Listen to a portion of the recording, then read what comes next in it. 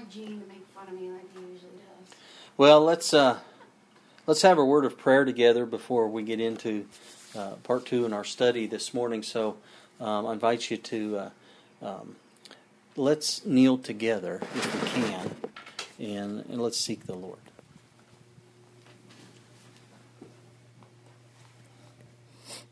Father in heaven, we thank you again so much for the Holy Sabbath day. We thank you for Jesus, our Lord and Savior, the greatest gift that you could ever give to us. And I hope that each and every moment we come to realize more and more how great that gift is. We thank you for this Sabbath day and for the many wonderful blessings we've had in the past week, for your protective care, for even the trials we go through. Father, we pray that you forgive us where we have fallen during these tests, and we pray that you will give us of the grace that we so much need to overcome, and that we may be a member of your kingdom. Be like Jesus. That's our goal. Father, we thank you so much for the angels you send to watch over us and to help us in our walk. We ask humbly for the Holy Spirit to be poured out upon your people, upon us here this morning who've gathered together to worship you and to sing praises to your name and to fellowship with like believers and lift each other up. We know the time's coming where it's going to be very difficult for your people. We pray that we may be strengthened in this time to endure that time. Father, I pray that you give me the words to speak this morning as I speak about the reward of the redeemed and the spoils of victory, in essence, of this conflict and being with Jesus forever. I pray that it will encourage hearts and lift up your people and strengthen them. Thank you so much for Jesus and all he has done and is doing for his people in heaven right now, and for answering this prayer, because we do pray it in his blessed name. Amen.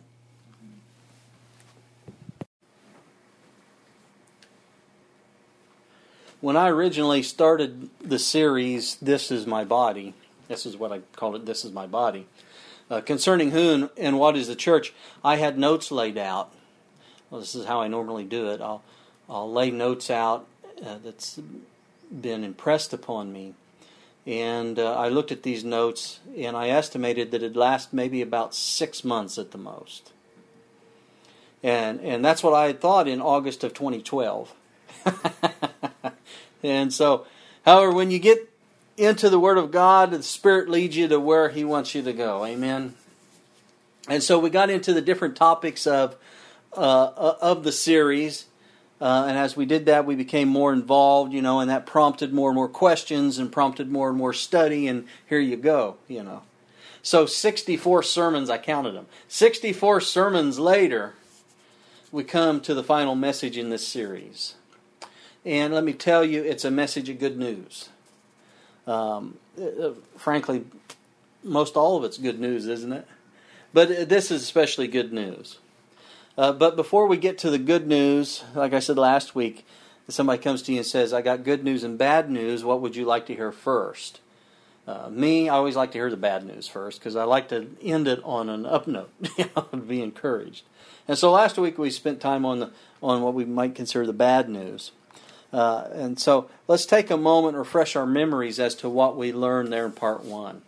What is the definition of war? I began last week by getting us thinking about that. War is what? It's a state of conflict between organizations or coalitions of those organizations. Right? And why is there war? Well, you can't really just pinpoint it, can you? There are many differences, many motivations. Sometimes those who order war, those in power who order a war, are motivated differently than those who are fighting it. You see. And I remember this, I shared this with you, an interpretation of this Jewish commentary on the fight between Cain and Abel. You remember that? Cain and Abel there in Genesis 4. They said in this commentary that there are 3 universal reasons for wars. This is the conclusion that they came up with. First was economics. People war over economics. Somebody has riches, I'm going to go get those riches. Somebody is got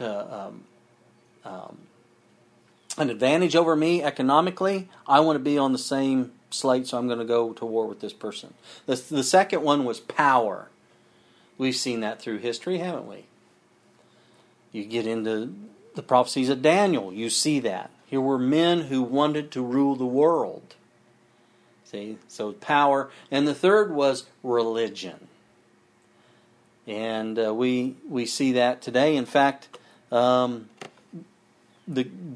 final conflict in this battle between good and evil is going to be about religion, isn't it?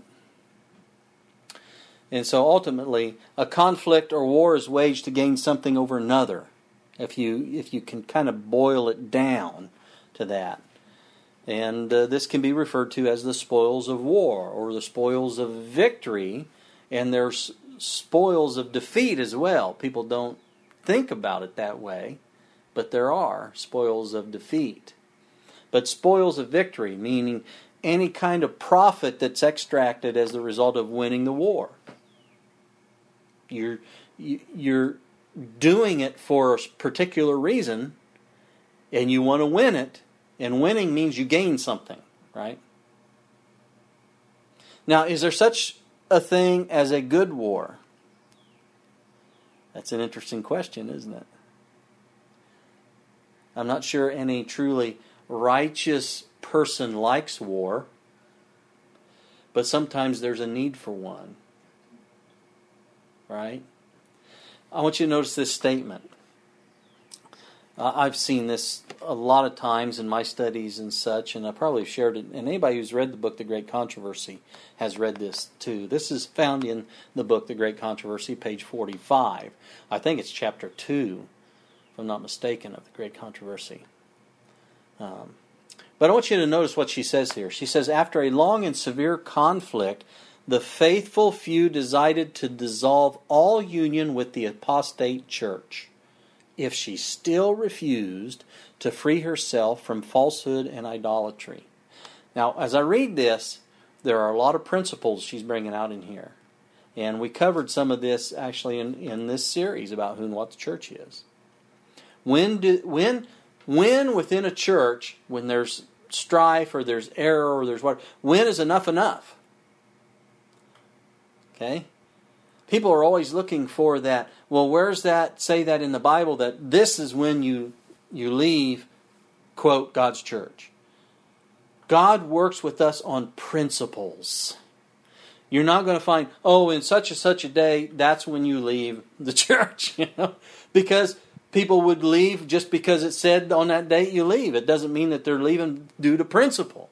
See what I'm saying? So, pay attention to this as I read this to you and look it up for yourself. But she says, after a long and severe conflict, the faithful few decided to dissolve all union with the apostate church if she still refused to free herself from falsehood and idolatry. They saw that separation was an absolute necessity if they would obey the Word of God. There's a principle right there. If you're going to obey the Word of God, and it caused a conflict, by obeying the Word of God causes a conflict in your church, there's an issue with your church. See? This is what she's saying. So we have to separate, right? She says they dared not tolerate errors fatal to their own souls and set an example which would imperil the faith of their children and children's children. See? To secure peace and unity, they were ready to make any concession consistent with fidelity to God. We will make a concession if it's according to God's rules, God's laws, and us being faithful to Him. You starting to see the picture here? Something's going on here. See? There's division. And we're getting principles here. What do you do when there's division like this? Here are the principles. Notice this. Consistent with fidelity to God, but they felt that even peace would be too dearly purchased at the sacrifice of principle. And what's the final battle today about? What's the beast doing? He's calling all the children back to Rome, and he's saying, well, let's put aside those doctrines that we don't agree on, And let's come together in unity on those things that we do agree on. That's against what we're reading here, isn't it? Isn't it against what the Bible lays out too? Sure. Now notice this. And this was my point. Remember what the question was? Is there such a thing as a good war? Right? Now notice this statement. This is how she ends this paragraph. She says, if unity could be secured only by the compromise of truth and righteousness. So, if the only way you can be unified together is if you compromise truth and righteousness, then let there be difference and even war.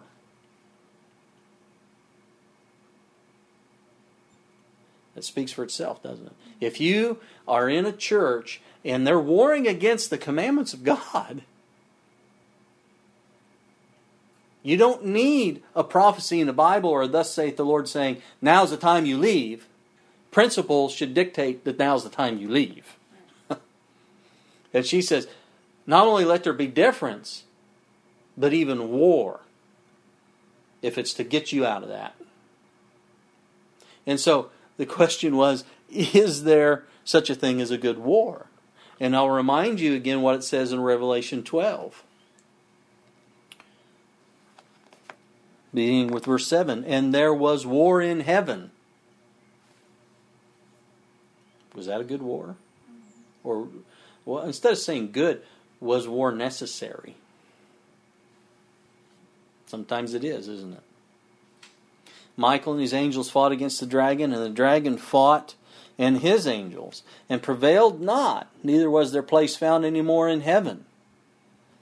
So there was war in heaven, wasn't there?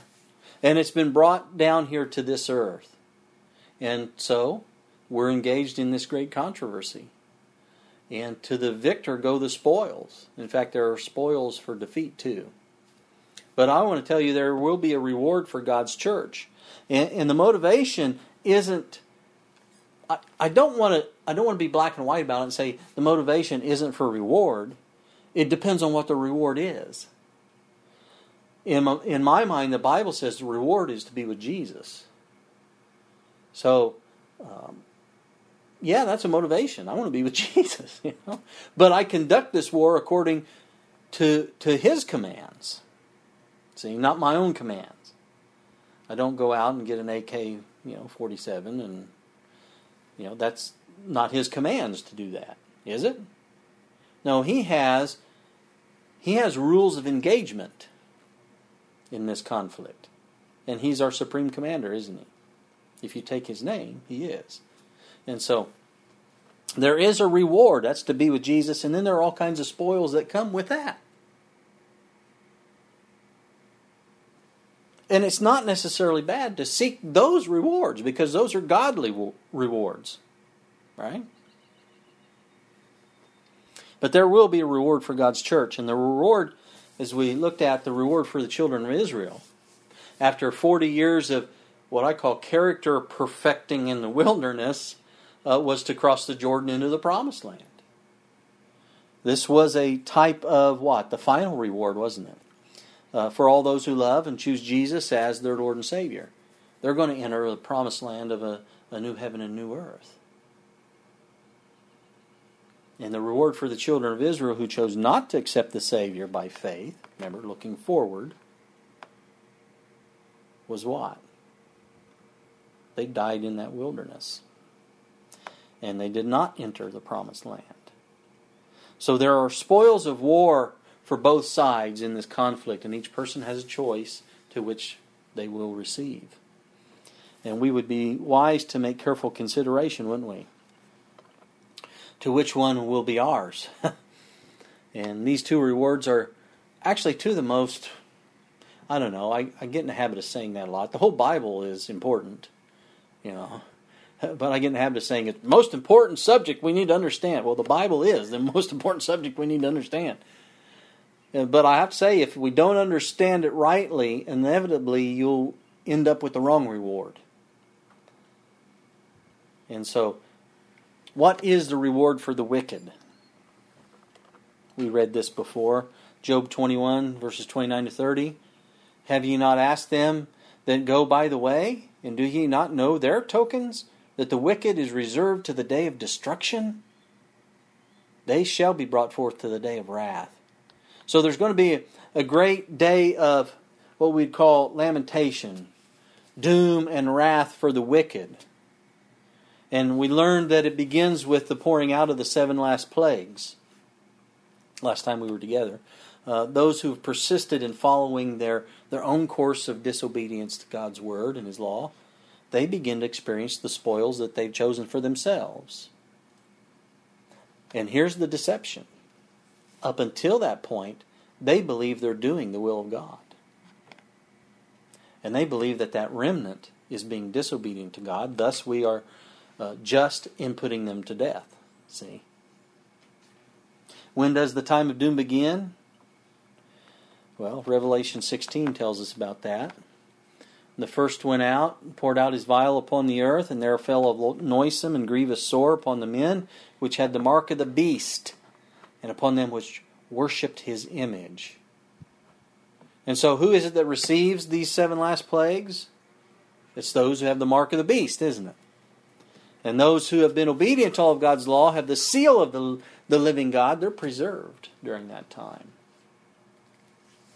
And so the plagues are the reward for the wicked, but that's only part of the reward. It doesn't end with the plagues and their destruction at the second coming of Jesus. It doesn't end there.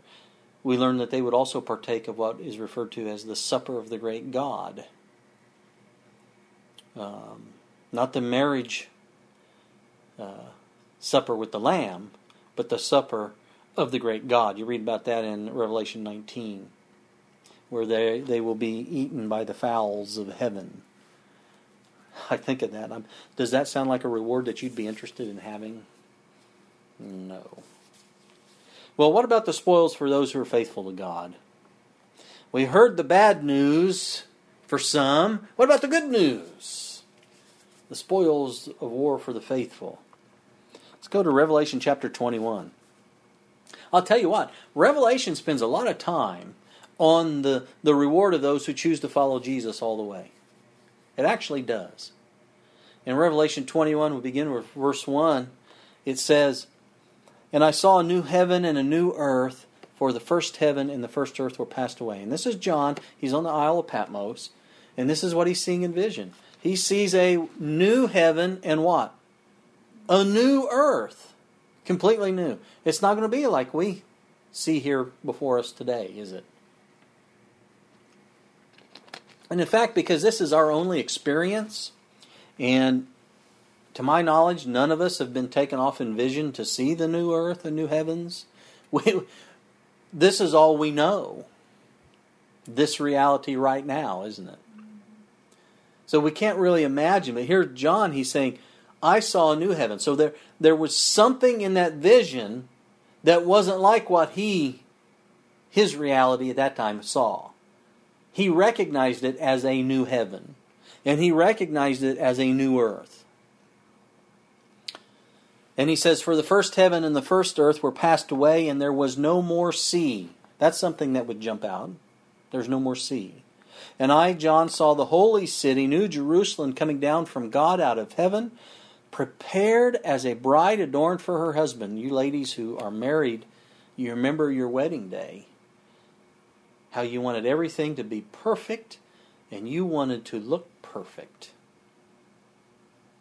And here, God is showing John that here is His people.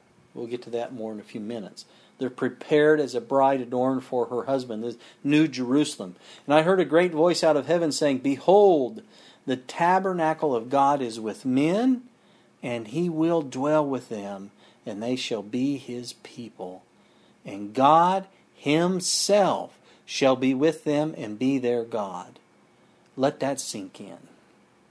The Creator of all things is going to live with man. That's an incredible thought. "And God shall wipe away all tears from their eyes." Who's going to do it? Who better to wipe the tears away from your eyes? God Himself is going to do it. And there shall be no more death, neither sorrow nor crying, neither shall there be any more pain, for the former things are passed away. And he that sat upon the throne said, Behold, I make all things new. And he said unto me, Write, for these words are true and faithful. Who's the true and faithful witness? It's Jesus, isn't it? He's saying, write these down, you can believe me because I'm true and faithful. So in John's panoramic view of the history of the world, from his time until the close of all things, he's carried away into this consummation of the hopes and dreams of the faithful of all ages. He gets to see the very end. And the new. He sees all the calamities, he sees all the catastrophes of this wicked world, and he sees them wiped away, never more to rise again. He sees all things becoming new. What an incredible thought of having a new beginning. There are people in our world today that they've gone through such hard times, they wish that the slate could just be wiped clean and they could just start new. God gives us that opportunity. That's incredible. I'll give you a new beginning. But it only comes through Christ.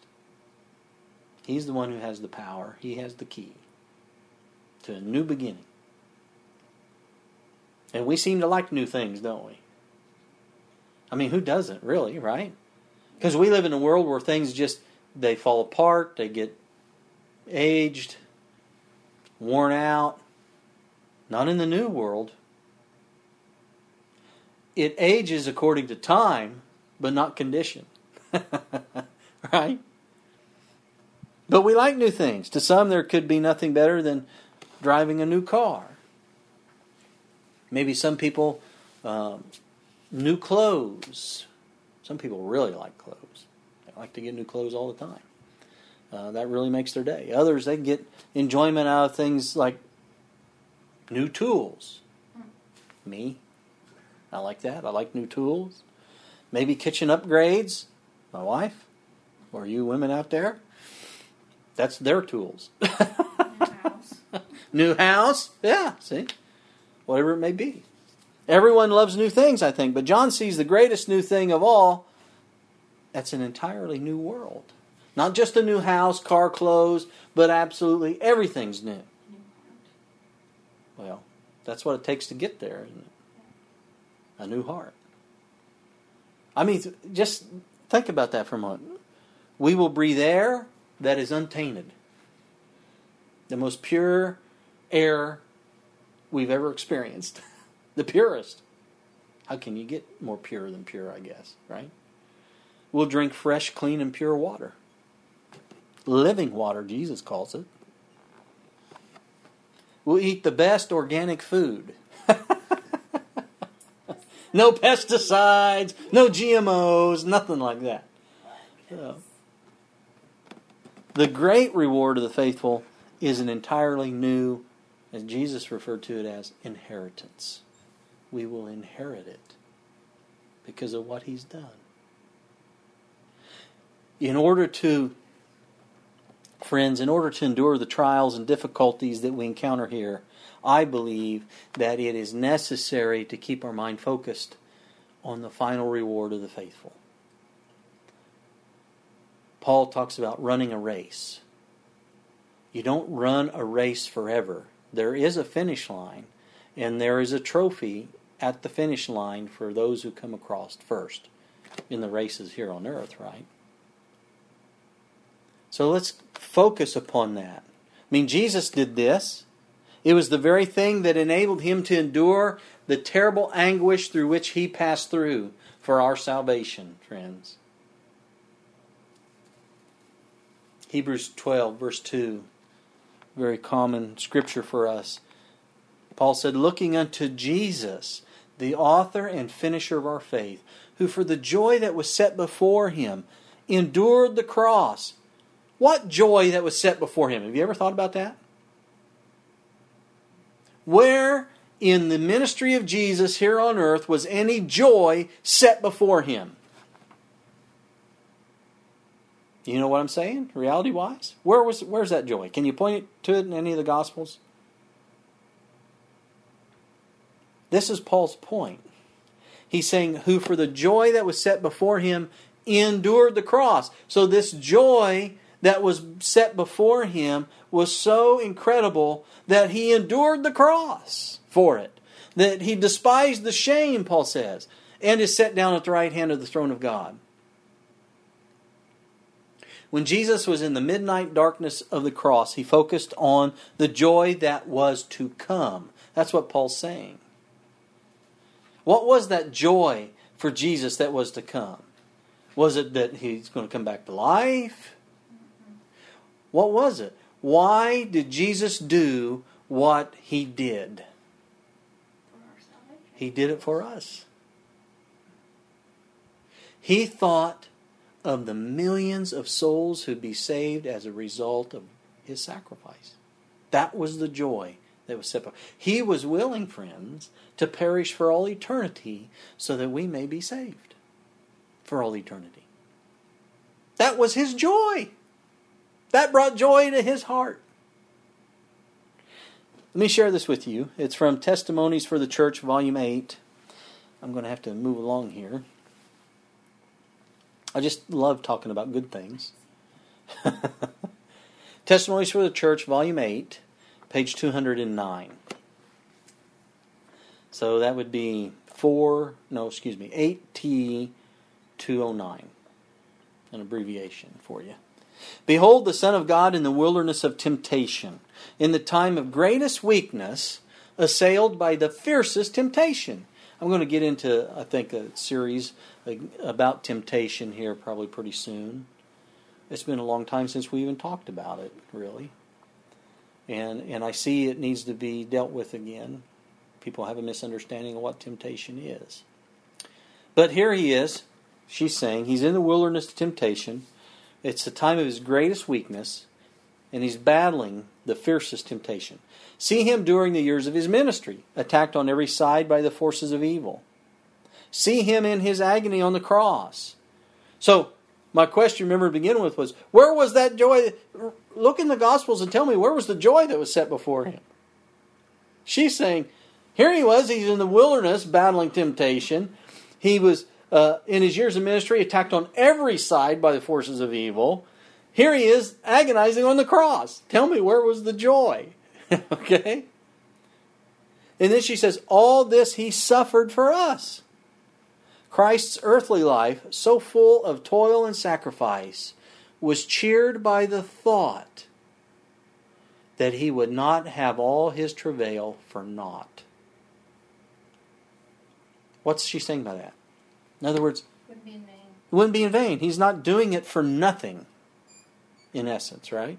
Even if it was just one person that was worth all heaven. Think about that. Even if it was for just one person, all heaven was given to save that one person. Jesus would have died for eternity for that one person. So what's the value of one person in God's eyes? The life of His Son. You are of much value. Didn't Jesus say that? You do not recognize your value to God. No. She goes on and she says, by giving His life for the life of men, He would win the world back to its loyalty. Although the baptism of blood must first be received. Remember, He sweat drops of blood in Gethsemane because of the weight of sin. He had to go through that first. This is what she's saying. First be received, although the sins of the world were to weigh upon His innocent soul, yet for the joy that was set before Him, there's that again, He chose to endure the cross and despise the shame. So what was He doing? He was having the thoughts. This is what encouraged Him. The thoughts of victory in the future.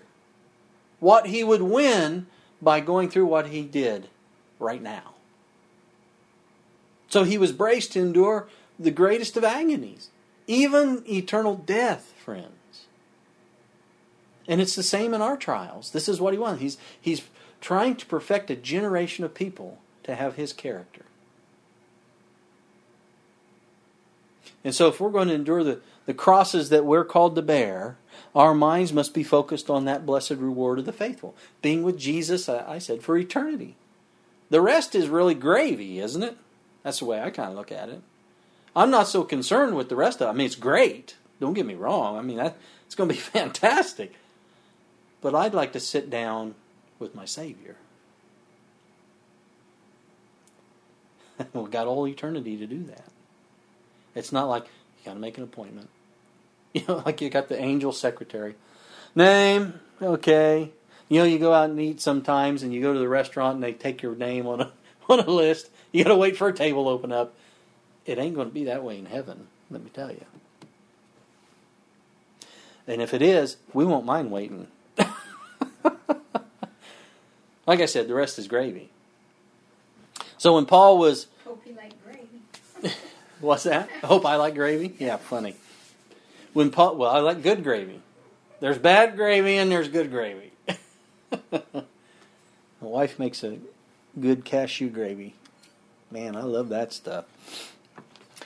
When Paul was pressed with temptations and trials, his thoughts went upward. It turned upward. It enabled him to fight the battles of the Lord. Look at Romans 8 and verse 18. And this is why Paul said this. He said, "For I reckon that the sufferings of this present time are not worthy to be compared with the glory which shall be revealed in us." You see, his mind anticipated that glory to come, and he realized that the sufferings and trials of this life were nothing in comparison to that. And if we're going to experience that glorious reward, we must do like Jesus did. And we got to do like what Paul did. During trying times, friends, turn your thoughts from what is before you to that spectacular age to come when you're with Christ. Now, in my experience, there are some individuals who simply don't have a desire to take part in the spoils of victory for the saved. And there are many different reasons for that. You know, I've talked with individuals who've said that it sounds like a good idea. Oh, that sounds really good. But I'm going to enjoy myself here too. Have you ever had that experience? Yeah, I believe it's a fairy tale too. Yeah, it's they're being led by that Pied Piper down the road of deception. That you can have it all. Here and there. Right? The devil has them convinced that this is the best you can get sometimes too. Oh, this is the best you can get. Others don't care anything about any religious thing at all. They have no desire to go to such a boring place as heaven. I've run into that before. I mean, they don't see any enjoyment in sitting on clouds playing harps for all eternity. Well, who would? If that's what it was.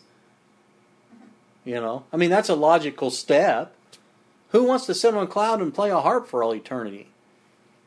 Yeah, but is that really what God has in store for His people? No, it's not. I don't think anybody looked forward to a place like that. But it doesn't correctly portray the reward of the faithful, friends. Let's go to Isaiah. Let's look at some of these things. Isaiah chapter 65.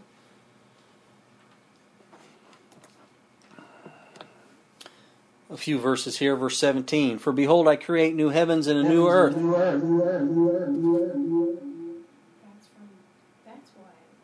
it's from being in Outlook from this phone. Oh, well, thanks for that test. That wasn't meant for a test. That was for emphasis. I got kicked out. That was for emphasis right there. "For behold, I create new heavens and a new earth, earth. Where have we heard that before? John said that in Revelation, didn't he? And it says, "And the former shall not be remembered, nor come into mind."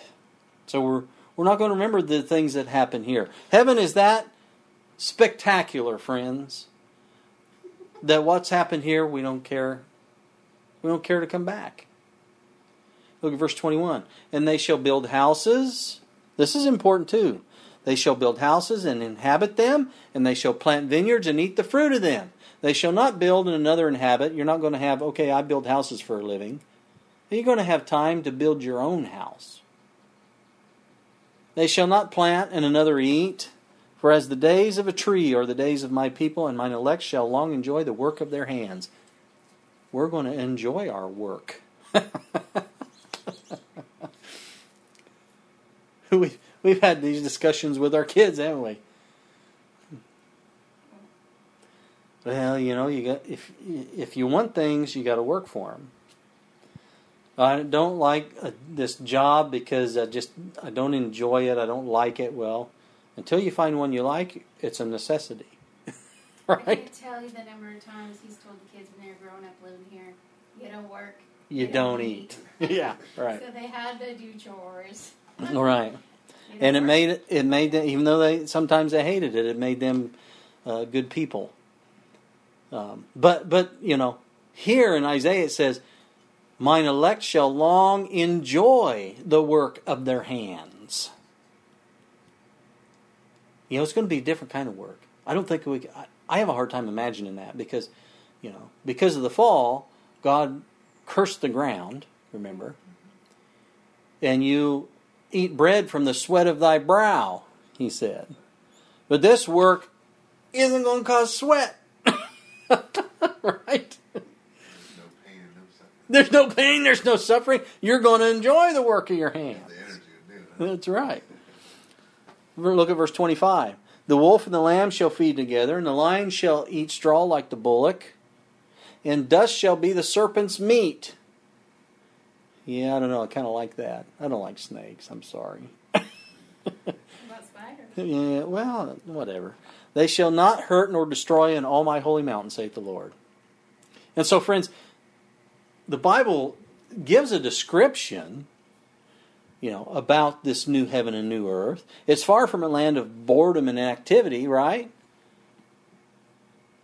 And I don't think, we can imagine how great it's going to be. It's difficult for us to. It's not going to be a place, though, like the devil's painted as some place of idle indifference.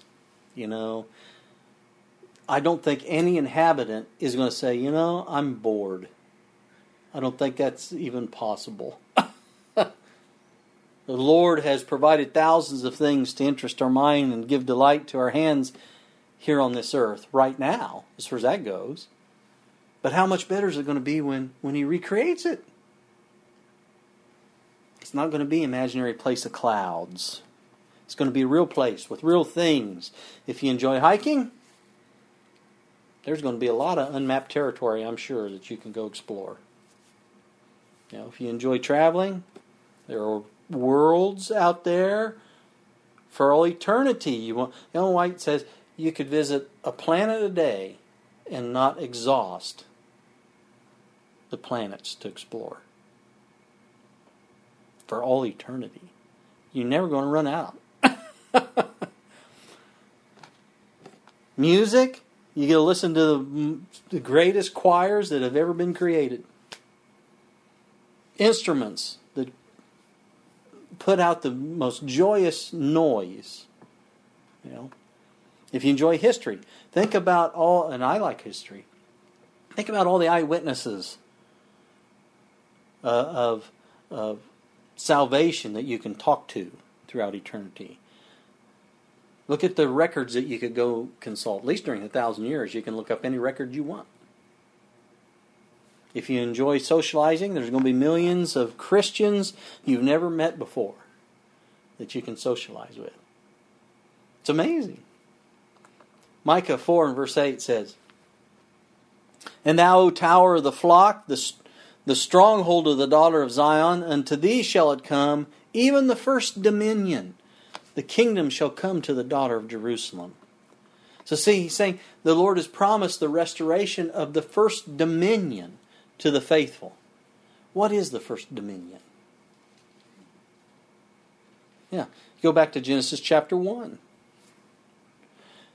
Verse 26, and God said, let us make man in our image after our likeness, and let them have dominion over the fish of the sea, and over the fowl of the air, and over the cattle, and over the earth, and over every creeping thing that creepeth upon the earth. So God created man in His own image. In the image of God created He him. Male and female created He them. And God blessed them. And God said unto them, be fruitful, and multiply, and replenish the earth, and subdue it, and have dominion over the fish and the fowl. And so the first dominion, like you said, is the beautiful earth made new, that God prepared for mankind like it was in the very beginning. And it's this dominion that God's going to restore. It's not a make-believe world, but a restoration of what man lost in the beginning. Only, I think, with some added benefits. I mean, the Garden of Eden was not an imaginary place, with imaginary beauty. And some people say, oh yeah, the Bible's just an allegory, just imagination. It's not. It was real. It's a real physical place. Here's from Signs of the Times, November 4th, 1908. That'd be ST 11/4/1908. She says, at his creation, Adam was placed in dominion over the earth.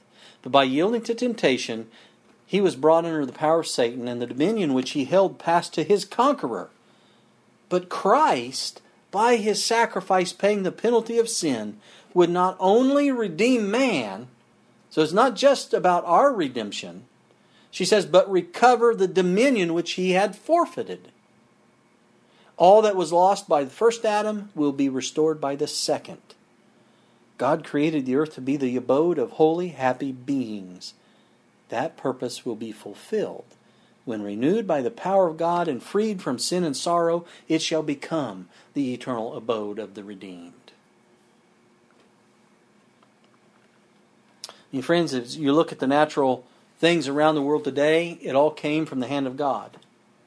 The trees and the flowers, they come through a long line from the very plants that God created.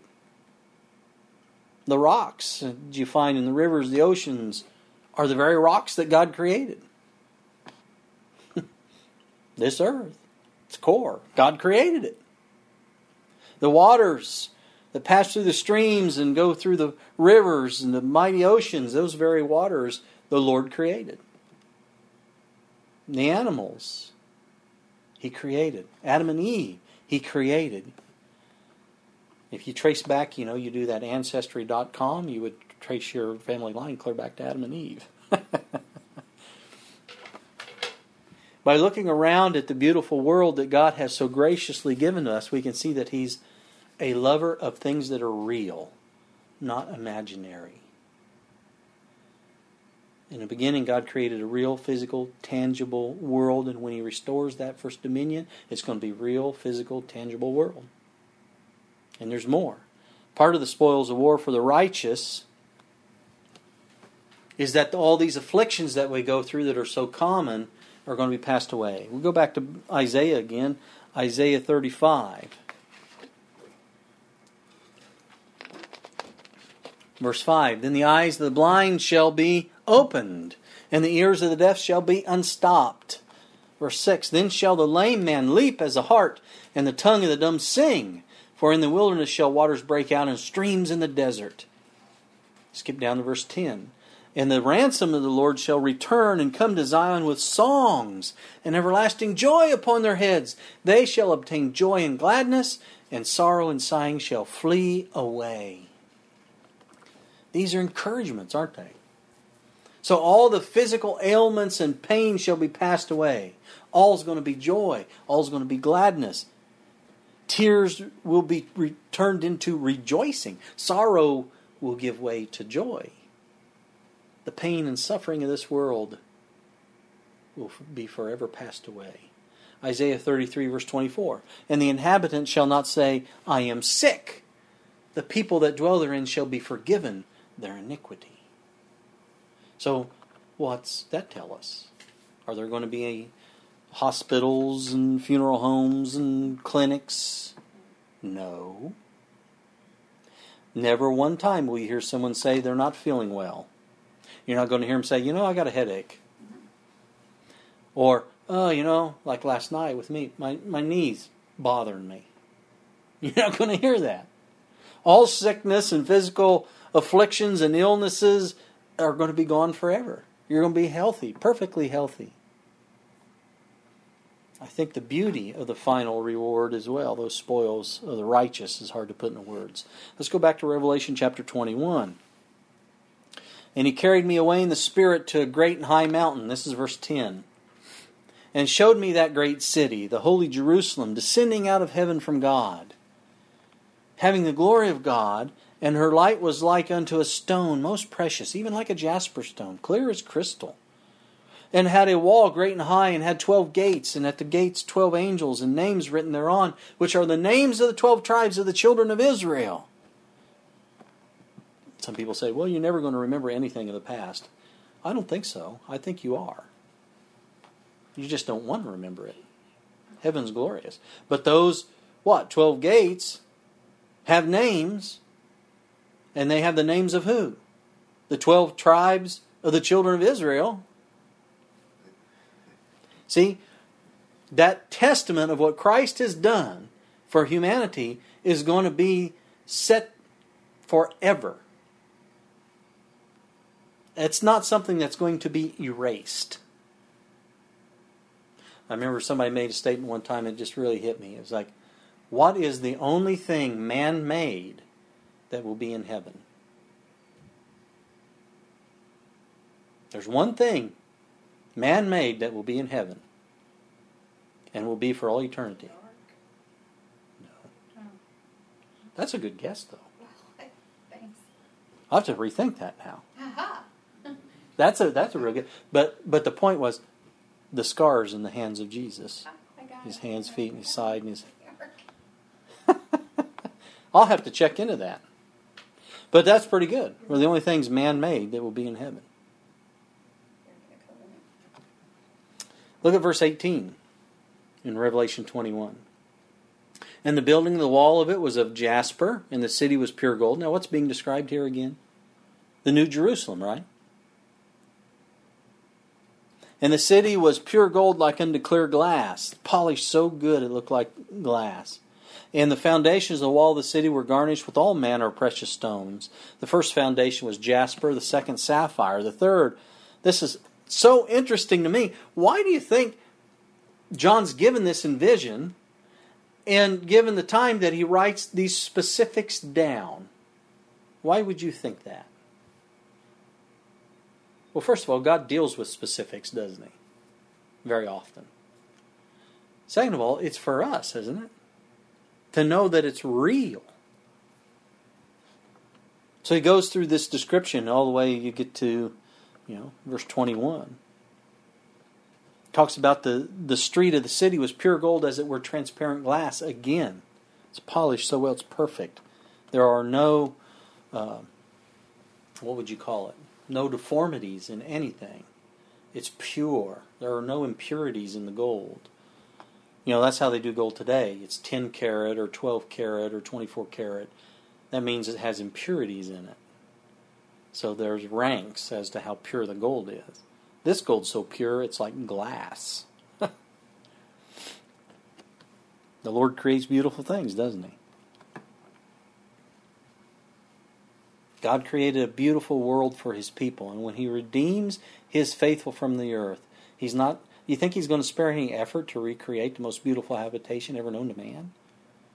I sure don't. And so, the earth is made new, and the city is filled with incredible beauty. I think the greatest fact of all about the reward of the faithful is that they shall see Jesus for themselves. John 17, verse 3. This is life eternal, that they might know thee, the only true God, and Jesus Christ whom thou hast sent.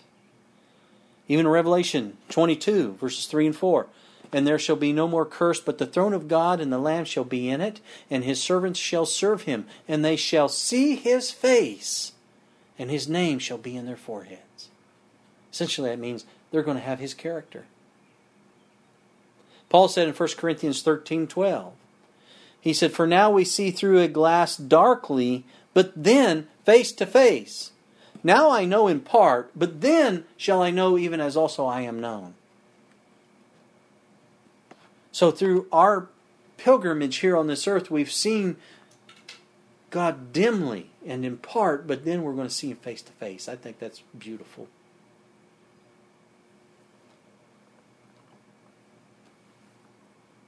Paul said in 1 Corinthians 2 and verse 9, how incredible it's going to be. He says, but as it is written, eye hath not seen nor ear heard, neither have entered into the heart of man the things which God hath prepared for them that love Him.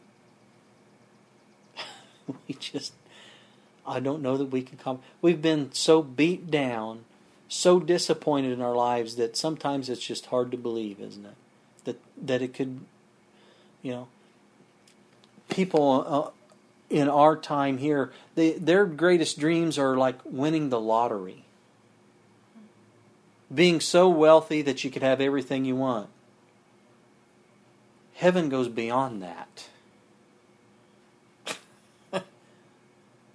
Not only do you get things, let's see how I could say this, you get such an incredible inheritance, it's not superficial, it's all fulfilling. Because in this world, the wealthiest of people are probably some of the saddest. All right? It ain't going to be that way in heaven. Well, that's what Del Bachelor said about his parents. Yeah. Is there anything in this world that can compare with the reward of the saints? Do the things of this world hold any attraction when we see the reward that is coming? That's the point. And with each of the two rewards, the spoils that I've called them, there is a supper to usher the reward in. There's a supper for the faithful, there's a supper for the unfaithful as well. But the difference between these two suppers is as far as the east is from the west. We learned about the supper of the unfaithful, and that's going to be a terrible scene, isn't it? What about the supper of the faithful? This supper is referred to as the marriage supper of the Lamb. We go to Revelation 19, verse 6. And I heard as it were the voice of a great multitude, and as the voice of many waters, and as the voice of mighty thunderings, saying, Hallelujah, for the Lord God omnipotent reigneth. Let us be glad and rejoice and give honor to Him. For the marriage of the Lamb is come, and His wife hath made herself ready. And to her was granted that she should be arrayed in fine linen, clean and white. For the fine linen is the righteousness of saints. And He saith unto me, Right, blessed are they which are called unto the marriage supper of the Lamb. Who's blessed? Those that are called to what? The marriage supper of the Lamb. And He saith unto me, These are the true sayings of God. So the faithful are going to be a part of the greatest wedding feast of all time. I think, actually, people were honest. They actually enjoy godly weddings.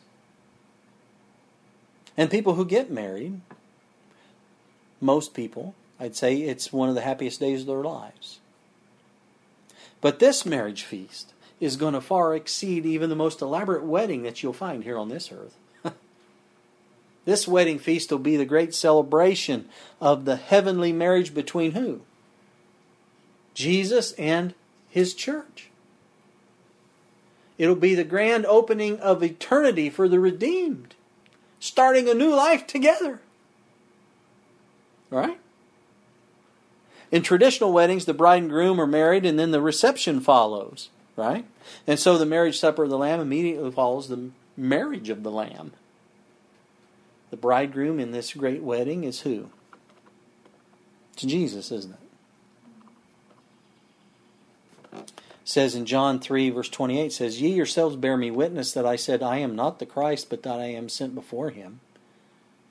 He that hath the bride is the bridegroom. Right? But the friend of the bridegroom, which standeth and heareth him, rejoiceth greatly because of the bridegroom's voice. This my joy therefore is fulfilled. By John referring to himself here as the friend of the bridegroom, he's naming Jesus as the groom. In those times, the friend of the bridegroom was the middleman. He's the one who made arrangements between the family of the groom and that of the bride. And John had fulfilled that appointed role. He called Israel to accept her spiritual Lord and Master, didn't he? If Christ is the bridegroom, then whom is he married to? Now, of course, that was talking about John the Baptist. You understand that? Okay. He prepared the way for Jesus, didn't he? Well, who's Jesus married to? In 2 Corinthians, Paul's addressing the church at Corinth when he calls it the bride to Christ. Chapter 11, verse 2, he says, "For I am jealous over you with godly jealousy, for I have espoused you to one husband, that I may present you as a chaste virgin to Christ." That was 2 Corinthians 11, verse 2. Let me share this with you from the Adventist Home, page 26. She says, "Christ honored the marriage relation by making it also a symbol of the union between Him and His redeemed ones. He Himself is the bridegroom, the bride is the church, of which, as His chosen one, He says, 'Thou art all fair, my love, there is no spot in thee.'" This great marriage that's soon to take place is the marriage between Christ and His church. And surely there couldn't be any greater marriage, no greater celebration and rejoicing that's going to take place at that marriage supper. I can't imagine anything greater than that. Now someone may ask, why has this marriage not already taken place? Why hasn't He already come? Well, I'll point you to Revelation 19 and verse 7.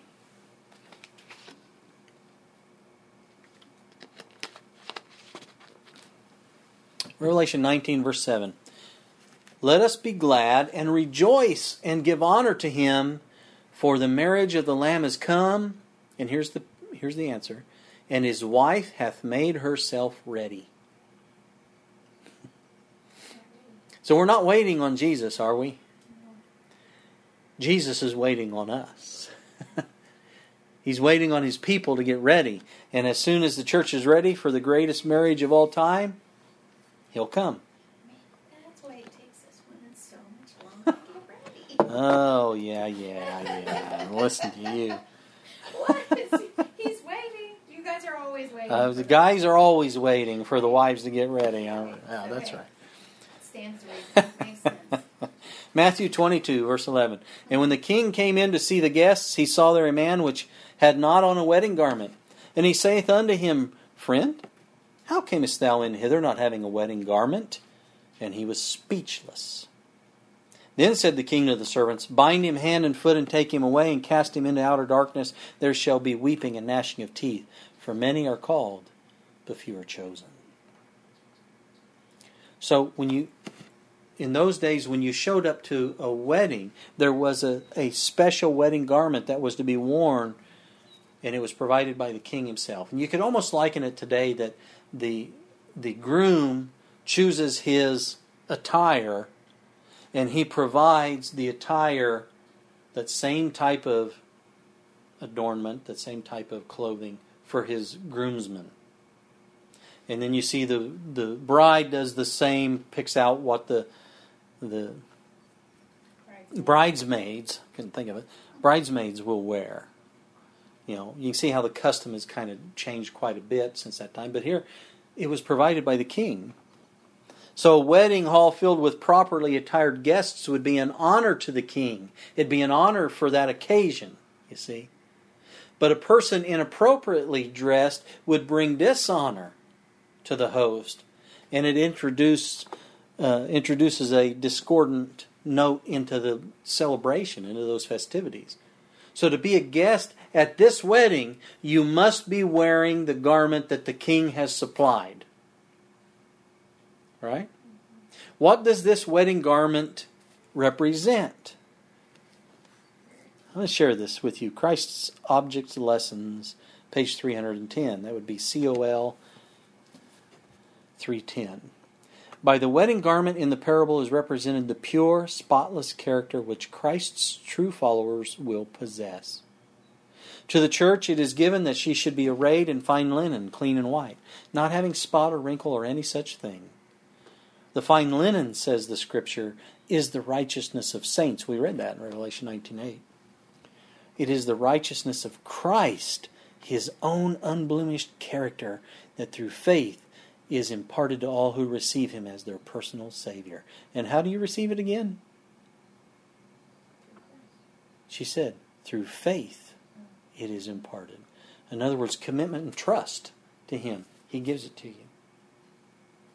And so Christ's bride must be clad in that wedding garment of character that He's provided. And we all know, we've experienced this. Many claim to be Christians, don't they? Many claim to be the bride of Christ, but we read there, few are chosen. Why are few chosen? Because few of them consent to wear the wedding garment. And what did the king say to do to the one who was caught without it? Cast him out. Bind him. Cast him out. You know, it's because they cling to their own ideas, their own ways. They don't let the Lord change them into His likeness.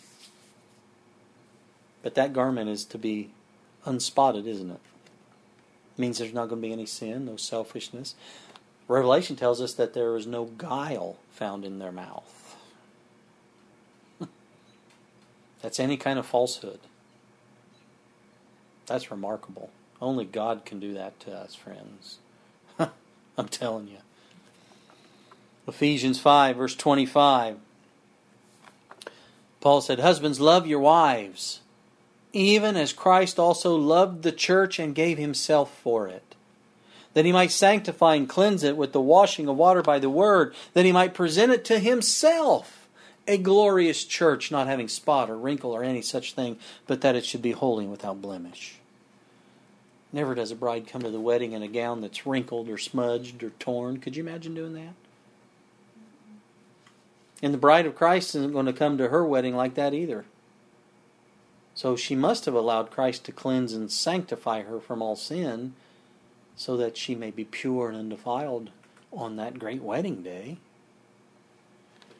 Go back to COL, Christ's Objects Lessons, page 69. Christ is waiting with longing desire. I've shared this with you many times.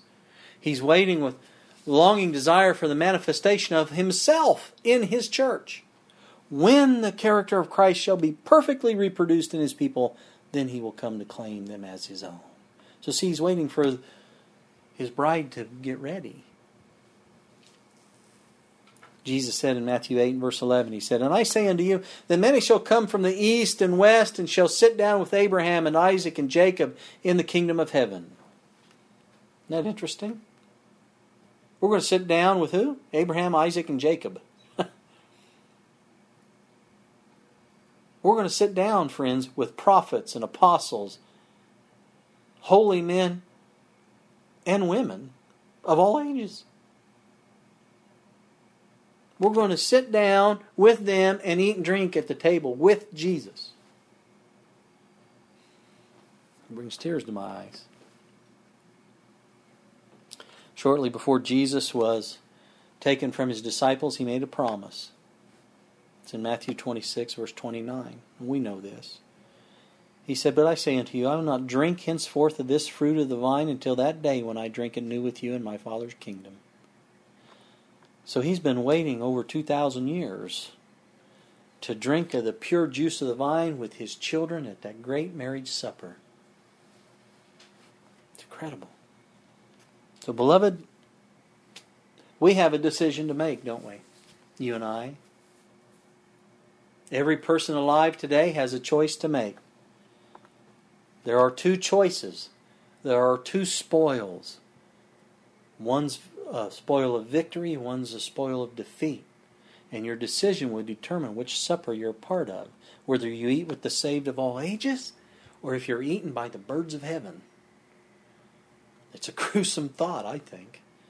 But it's better to think about it now before it's too late, wouldn't you agree? Because the time's coming which it'll be too late. A time in which every decision will have been made for or against eternity. In Revelation 22 verse 11, we're very familiar with this. Michael stands up. He that is unjust, let him be unjust still, and he which is filthy, let him be filthy still. He that is righteous, let him be righteous still, and he that is holy, let him be holy still. And very soon this decree will be made, and it'll be forever too late to change sides. You'll then be on one side or another, and your destiny is going to be sealed. And it's sooner than you think. Sooner than I think. Besides the fact that any one of us could die at any moment, time is soon to end, friends. That's why Paul said in 2 Corinthians 6:2, he said, "Behold, now is the accepted time. Now is the day of salvation." Now. You have an opportunity. You're living, you're breathing. You have a right mind. So you have a decision to make. Are you going to make it? Let me tell you. Not making a decision is what? Is making a decision. Jerome's got it right. And the default one isn't a good one. So which supper do you want to be in? Which reward do you prefer? You ask you some questions and you think about this, friends. Is there any part of God's holy law that you're ignoring? Don't delay.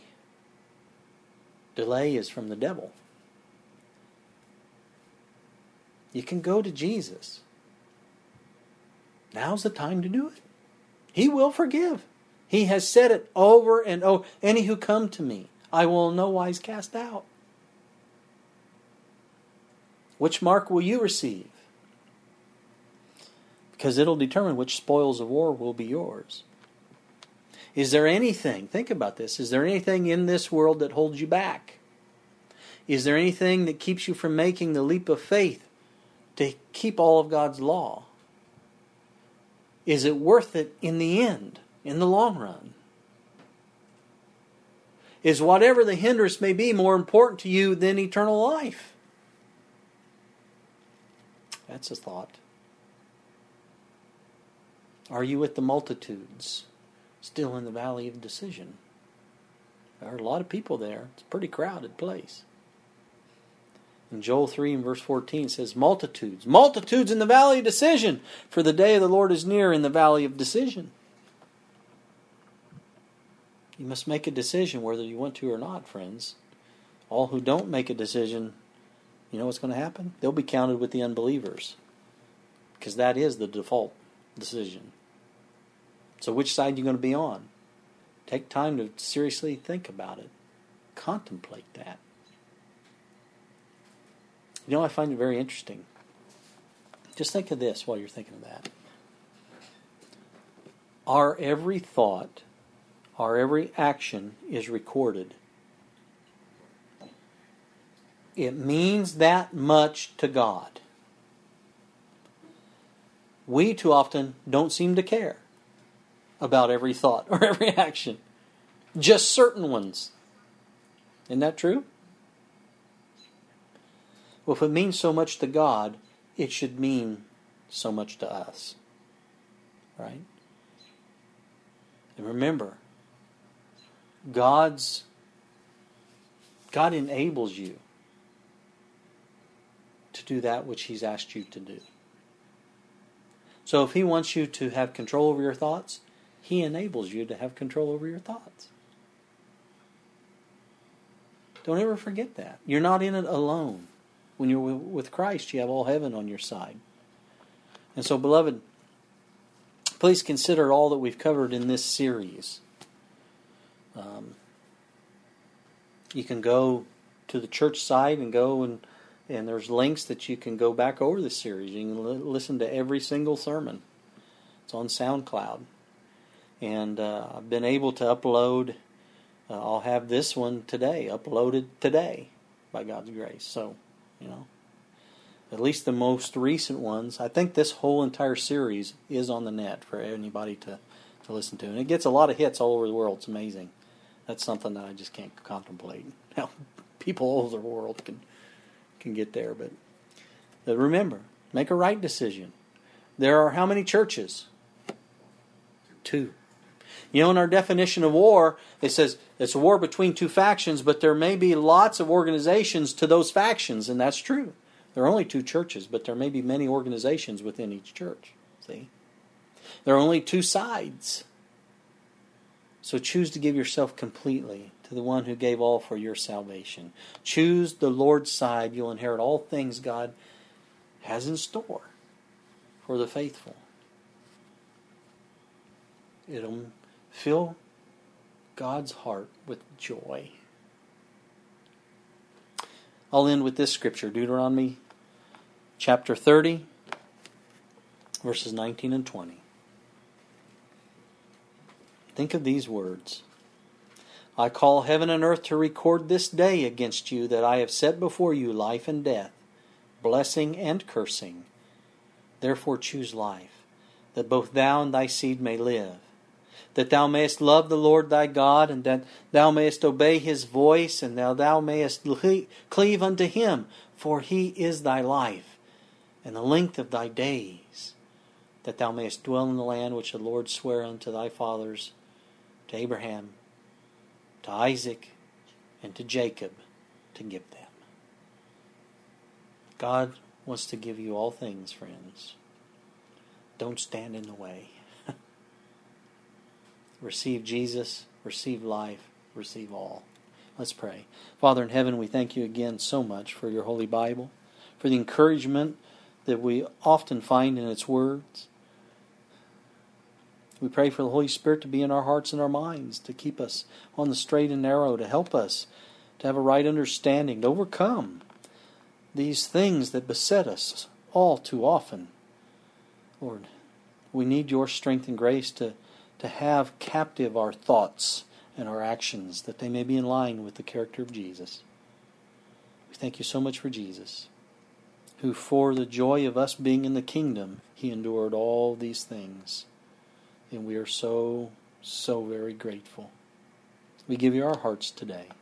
We pray that you will keep them unto that great day when we can sit down and eat with thee in the great marriage supper of the Lamb.